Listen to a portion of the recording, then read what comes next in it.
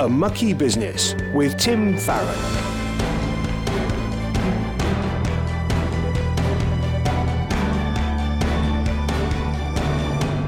Hello and welcome. I'm Tim Farron. This is the show where you get to hear from a Christian politician about how they live out their faith in the mucky business of politics. So you might well think politics is tainted by compromise and sin, and then, yes, of course, you'd be right. But of course, everything else is too. So I think Christians should be praying for their brothers and sisters who are involved in politics and doing so in an informed way. Today, we're speaking about whether we should have an established church. The Church of England has many constitutional and traditional ties with Parliament. So does this aid the gospel or does it hinder it? We're going to be joined by Andrew Selous. He's a Christian, he's an MP, but he's also the second Church Estates Commissioner, which means he's the link between the Church of England and Parliament. He answers questions from MPs on behalf of the Church of England, and he represents the Church's concerns in Westminster too. But before we speak to Andrew, Cara Bentley has a roundup of some of the news this week. Well, the Prime Minister has, of course, had his secret wedding at Westminster Cathedral, and with it being a Catholic ceremony, a quirk consequence of our Prime Minister being, most recently anyway, nominally Catholic, is that he can no longer officially advise the Queen on the nominations for Church of England bishops. Most recently, this has just been the passing on of names rather than any actual advice. But if Mr Johnson were to take a sudden interest in the next bishop nomination, he would officially be guilty of high misdemeanour and disabled from ever holding any office, civil or military. So Number 10 has passed this on to Robert Buckland, the Lord Chancellor. In other news, former guest on this show, Danny Kruger, has apologised after his puppy Pebble ran loose and caused a stampede of deer in Richmond Park. The whole event was caught on camera, with the Conservative MP for Devizes saying it was just his luck that the police also happened to be watching from a parked car. He had to pay a total of £719, part of which was a fine for causing a stampede without written permission from the Secretary of State. But something else that didn't get permission this week was a vote highly anticipated on the foreign aid budget. Tim, what's been going on? Well, this week, at least 30 MPs, including former Prime Minister Theresa May, raised objections to the government's proposed cut in international aid. The Speaker didn't allow a vote on Monday, but did suggest an emergency debate on the issue to give MPs a chance to air their views. Over the last few parliaments, the United Kingdom has met the United Nations suggestion that wealthier countries should give an amount of money equivalent to 0.7% of their GDP in aid to poorer countries. The current government, however, gave notice at their recent budget they would reduce that figure to 0.5%, which would see a cut of about £4 billion in the amount of money the UK spend on overseas aid. The government does say it plans to return to its commitment when the fiscal situation allows, but this dispute comes at a time when the leaders of 7 wealthy democracies, the UK, US, Germany, France, Canada, Italy and Japan, the G7, gather together in Cornwall for their 2021 summit. Indeed, that is why the Conservative rebels have chosen this time to launch their proposal. Opposition MPs from Labour, Liberal Democrats, SNP and others opposed the government's proposed cut in international aid when it was first proposed a few months ago. But this Conservative rebellion means that there could now be enough MPs to force the government to rethink. Andrew Mitchell, one of the leading rebels last night, estimated that he would have got a majority of at least 9 had that vote been allowed. The Bible, of course, doesn't give us a literal guide as to how much the UK government should be giving to the poor, and the government would say that COVID-19 has led to exceptional circumstances, and that the amount we give away will still be more than £10 billion. When we as Christians think about this, we might differ on specifics, but I'm going to suggest there are a few Bible passages that provide us with very clear principles. In Deuteronomy, we're told not to harden our heart or shut our hand against the poor brother. In Leviticus, we are commanded not to hold on to all that we could, but instead to share with the poor. And in 1 Timothy, to be generous and willing to share. You don't need me to tell you that I could come up with dozens, if not hundreds of other verses to demonstrate God's care for the poor and his command that we should be generous. Again, none of these verses tell us what we should give. I often hear people say, well, don't we have enough poor people here in the UK? Shouldn't we prioritise them? Well, the answer must surely be that it's not right to make the poor overseas do with less in order that we can support the poor in Britain. A rich country can do both, can't it? There are some government advisers who think that cutting aid is popular with the public. A recent YouGov poll said that 54% of Britons support cutting the foreign aid budget. although this has gone down from 66% back in November last year. But I'm reminded that Edmund Burke said that an MP's first responsibility is to their conscience, even ahead of the will of their electorate, and certainly ahead of the will of their party. Don't get me wrong, being loyal to your party is not necessarily a bad thing. Being a team player and working with others is mostly good. But there comes a time when an MP will feel a call to break the whip if their conscience differs from the party line. It certainly happened to me a few times, especially when my party was in government. So for Christians across the country, I'd encourage you to pray for wisdom for our MPs of all parties and for courage if that wisdom leads MPs to see a divergence between their views and the views of their whips. And I'd also encourage Christians to lovingly engage with their MPs to let them know what you think. Even if you think your MP already agrees with you, it will be a great way to develop their relationship with Christians. And if you suspect they might not agree with you, you can be a powerful witness, not just in what you say, but by the gentleness of how you say it. A Mucky Business with Tim Farron. This week, we're talking about the relationship between the church and the state. Is the Church of England's link with Parliament something Christians should celebrate, try to end, or just simply make the best of? Joining us is an MP who has a foot in both camps. Andrew Selous is the Conservative MP for South West Bedfordshire, and this week he celebrates his 20th year in Parliament. But in January 2020, he was appointed as Second Church Estates Commissioner, taking questions from MPs regularly about issues that affect the church in the House of Commons. But as a Christian and a churchgoer himself, I want to get to know how he came to know Christ before we ask about all that. Andrew, it's an absolute pleasure to have you on the show, and welcome. Tim, it's lovely to be with you. Thank you for asking me. Well, let's start off with maybe the most important of all the questions. How did you become a Christian?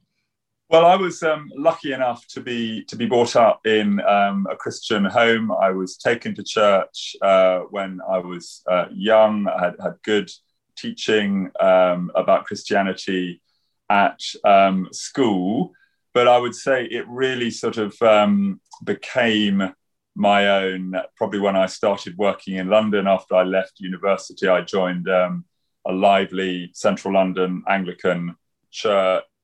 My faith really developed then. But I describe myself, Tim, as an Emmaus Road Christian rather than a Damascus Road one. And as I think I've said to you before, I'm always quite envious of those people who can say, 4:30 on the 17th of June, 1992, the scales fell from my eyes and I saw Jesus as my Lord and Saviour for the first time.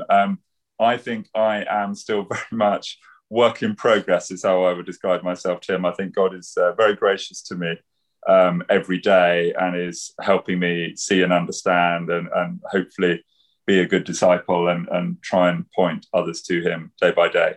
That's a great example to many others. We should be graciously suspicious of very, very, very exciting conversion stories. I try to be about my own. So how have you chosen the churches that you've gone to throughout your time as a Christian, particularly since you moved to London and you began your working life? Yeah. Well, I mean, went to our sort of village parish church when I was young. I went to London University, so I went to the university church there for a while. And when I sort of started working in London, I was a member of a territorial army regiment, and I had a friend in it who I knew was a churchgoer. And I asked him where he went and if I could come along with him. And that happened to be Holy Trinity Brompton in central London, and was there for a long period of time. Actually met my wife there. When we had children, our priority was always to go to a church where our children were most going to grow.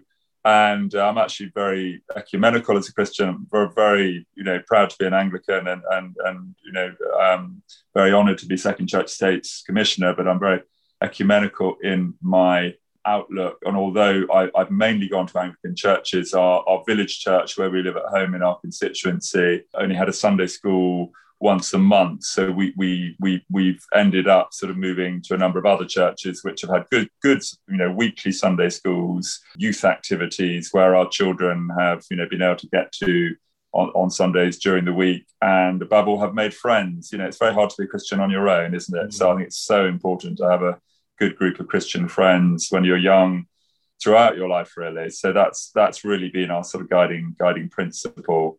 Certainly when our children were young, anyway.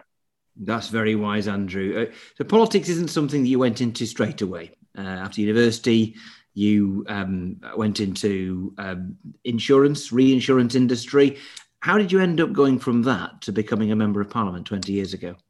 Yeah, I guess when I was at school, I had what I described as a sort of armchair interest in politics. I loved political debate and argument. I didn't always know where I stood. I certainly didn't know what all the answers were, but I was always fascinated and always, very keen to get and listen to interesting speakers. And I guess that interest became a bit more practically focused when I left university, started work in London. So I just got involved in a local branch as a volunteer, delivering leaflets, raising money with raffles and that sort of thing. You'll know very well that side of political life. It's not particularly glamorous or high profile, but I think it's actually an essential bedrock, really. And so that really was my route through. And I guess at some point in my mid to late 20s, I sort of got the political bug. I was loving my work as a reinsurance underwriter and as a Territorial Army soldier, but I thought it would be amazing to try and get into Parliament and sort of put myself forward for the selection process, and was very, very humbled and honoured to be selected and then elected first in 2001, 20 years ago this week.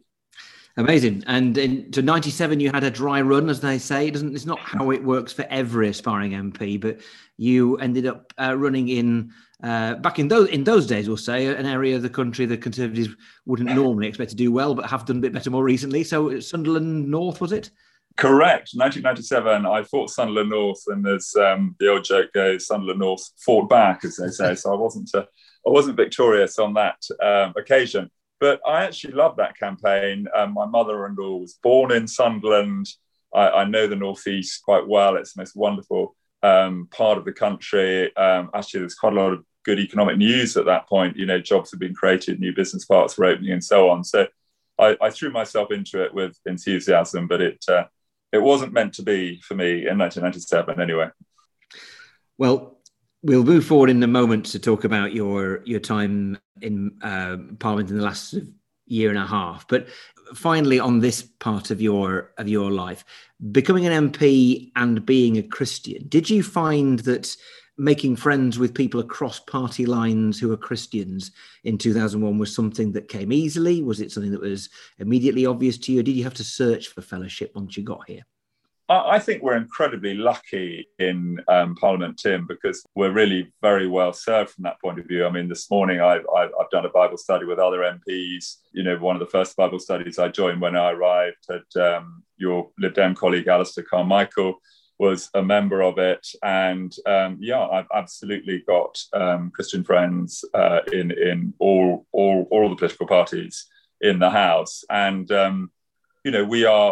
we are human beings first. We're people of faith first. I think we are politicians second. Our sort of tribal party allegiances, they may be important to us in terms of who we are and how we want to make life better for people. But we should never forget the human connection. We should never forget we are all created in the image of God. And whatever rosette you and I happen to put on at election time, you are my brother in Jesus, Tim, And that's, that's something that I think we really need to hang on to in this quite sort of bitter, divisive world that we've sort of moved into with social media and everything else. A Mucky Business with Tim Farron. We're talking with Andrew Selous, who represents the link between church and Parliament as the Second Church Estates Commissioner. So, Andrew, that sounds a bit of a mouthful. Tell me what your role is in 20 seconds. Yeah, my key role, Tim, is to be accountable to the House of Commons for the Church of England as the established church for England, although I do take questions very happily and indeed fairly regularly from MPs from Scotland, Northern Ireland and Wales as well. So we have an established church in this country. If you go way, way back in history, the church sort of had its own money. Some of that ended up being sort of taken by the state. And then in 1704, some of that was given back by Queen Anne in something called Queen Anne's Bounty, and that was voted through sort of by Parliament. And that forms the endowment fund, if you like, which the church commissioners manage. And that fund produces about 15% of the income for the Church of England. And we have 26 bishops in the House of Lords as well. So the Church of England has a privileged position, but it does, as a sort of national established church, very much try to hold the candle for faith generally and for all faiths. And actually, I think people of other faiths really appreciate that and would be quite nervous of disestablishment and what that would do to their role in society as well. That's very interesting. As you rightly say, there's nobody standing up in Parliament being accountable for the Methodists or the Baptists, or the Free Church or Catholics or Muslims or for Jewish religion. So I guess that does beg the question whether we think having an established church is a good thing for a country.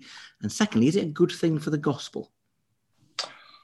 Well, I wouldn't be doing this job if I didn't very strongly think the answer was yes. The Church of England is certainly not perfect, but I think having that national footprint, a parish in every part of the country, from the poorest inner city area to the sort of wealthiest rural or suburban part of the country, the Church of England is there with a church open for absolutely everyone. And I think that is really, really precious. And, when I look at what we do with our schools, we run a quarter of all the primary schools in England. There are 1 million children every day being educated in Church of England schools in England. We actually employ more children's and youth workers, Tim, than all local authorities put together. And then we've got our 80,000 volunteers, the 33,000 different social action projects. That's a pretty impressive footprint that often doesn't, cry out for attention. A lot of this work goes on very quietly, day by day, at the very, very local level, meeting need and so on. And I do think that is something really, really precious. And if I may, if you'll just allow me to give a sort of second part to the answer, I think there are some really important questions as to where moral authority and legitimacy and power comes from. Now, you and I know very well that it comes through a majority in the House of Commons. That's how we get our government. And that is absolutely vital. You and I are Democrats and we would support that. And that social authority for the government of the day is really, really important. But in the coronation, our head of state receives their authority from above, as if they were under the authority of God and subject to a higher sort of moral judgment. And I think that's a tremendously important thing, actually, that our established church brings. Yes, a democratically elected government should be respected. It does have authority. But actually, that sort of independent moral judgment coming from Scripture and the independence and the autonomy of the church, I think is a really valuable addition to our national life and our constitution. And there may be a few sparks occasionally, and bishops and ministers, will not always see eye to eye, and that's fine. We can normally work those relationships out. But I do think there is quite a lot, actually, when you stand back and look at the whole constitutional settlement that an established church does bring to our country, and particularly, as I say, when the church is standing up for people of all faiths, that adds a really important extra dimension as well. That's a really good, strong, practical case for the role of church. I mean, as an instinctive disestablisher, I absolutely take on board everything that you've said there. I think maybe we obviously hear a kind of a non-Christian critique of the established church. I guess for many Christians, the critique comes from a concern that if the church is a kind of part of the furniture of the state, a prisoner even of the state, that might sometimes see a watering down of the gospel. How would you react to that challenge?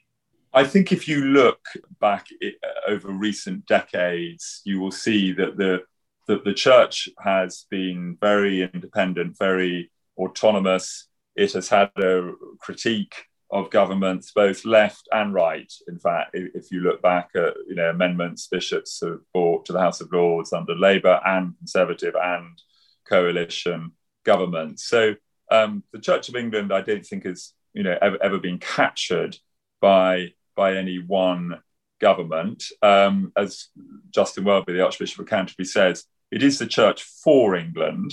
And I think in moments of sort of national crisis, it is absolutely right, for example, that I think the Church has been very supportive of the vaccination campaign.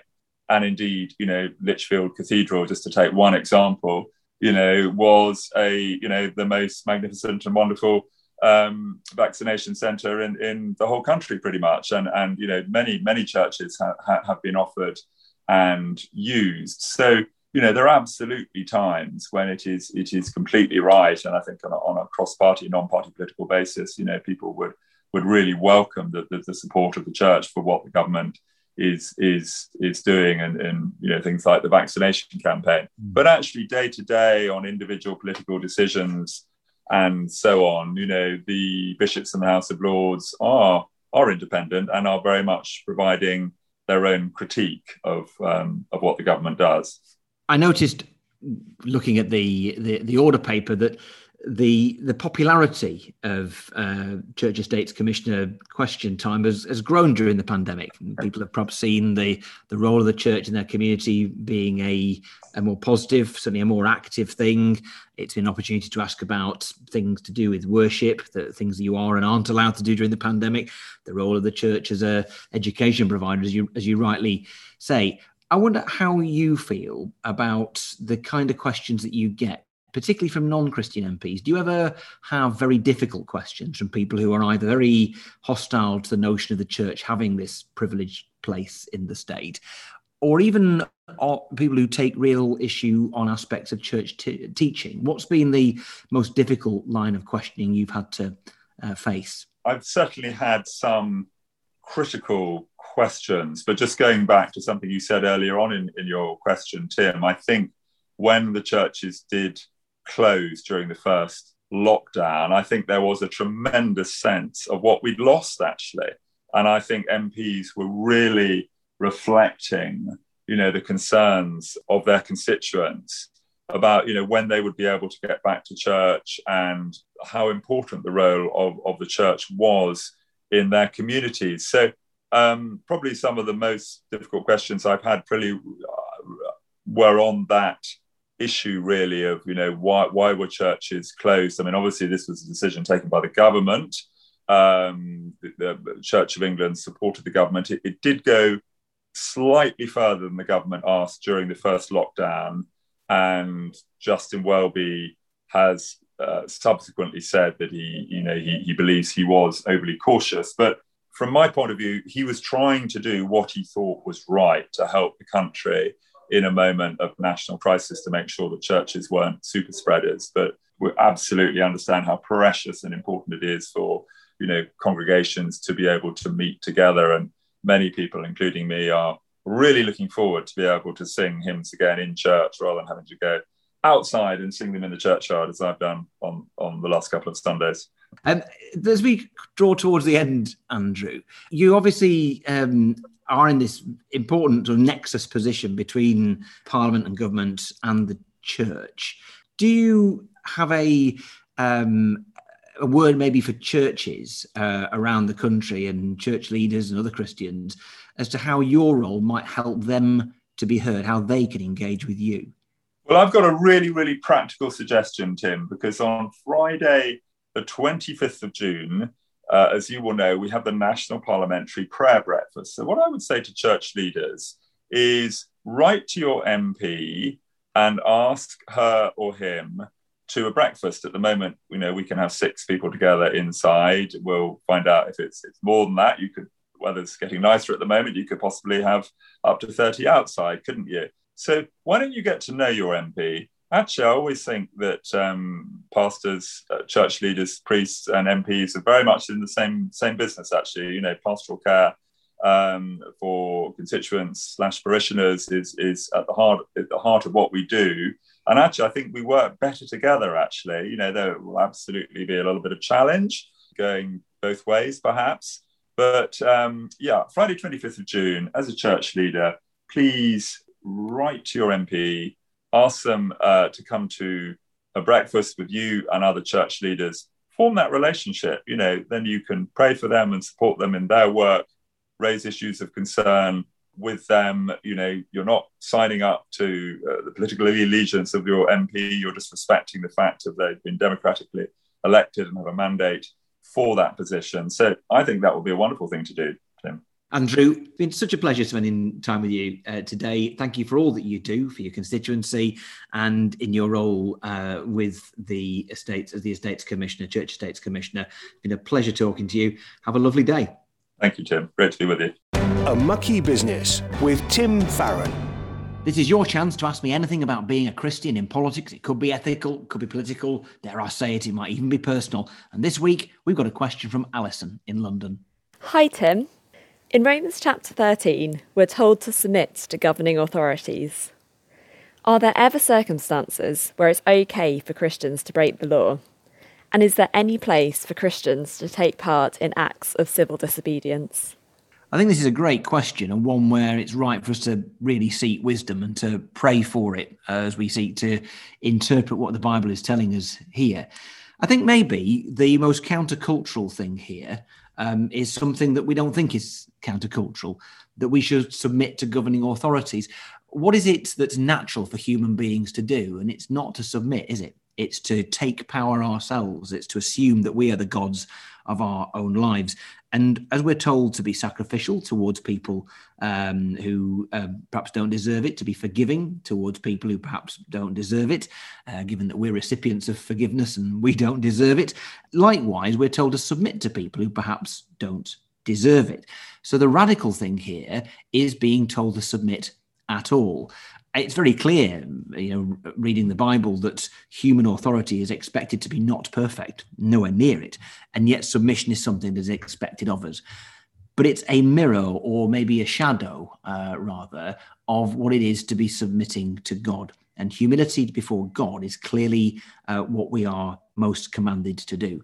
And there are going to be experiences, there are going to be examples where extreme versions would be some of the totalitarian, authoritarian, wicked regimes we've seen during the 20th century, in Europe in particular, where there may be clear, stark divergence between what is God's will and what is the instruction of a government, in which case, then I think it is okay to break the law, even to take part in civil disobedience. But remember always that we should be guided by that ultimate command, and that is to submit to God, to his authority. And that sometimes will mean submitting to authority here on earth.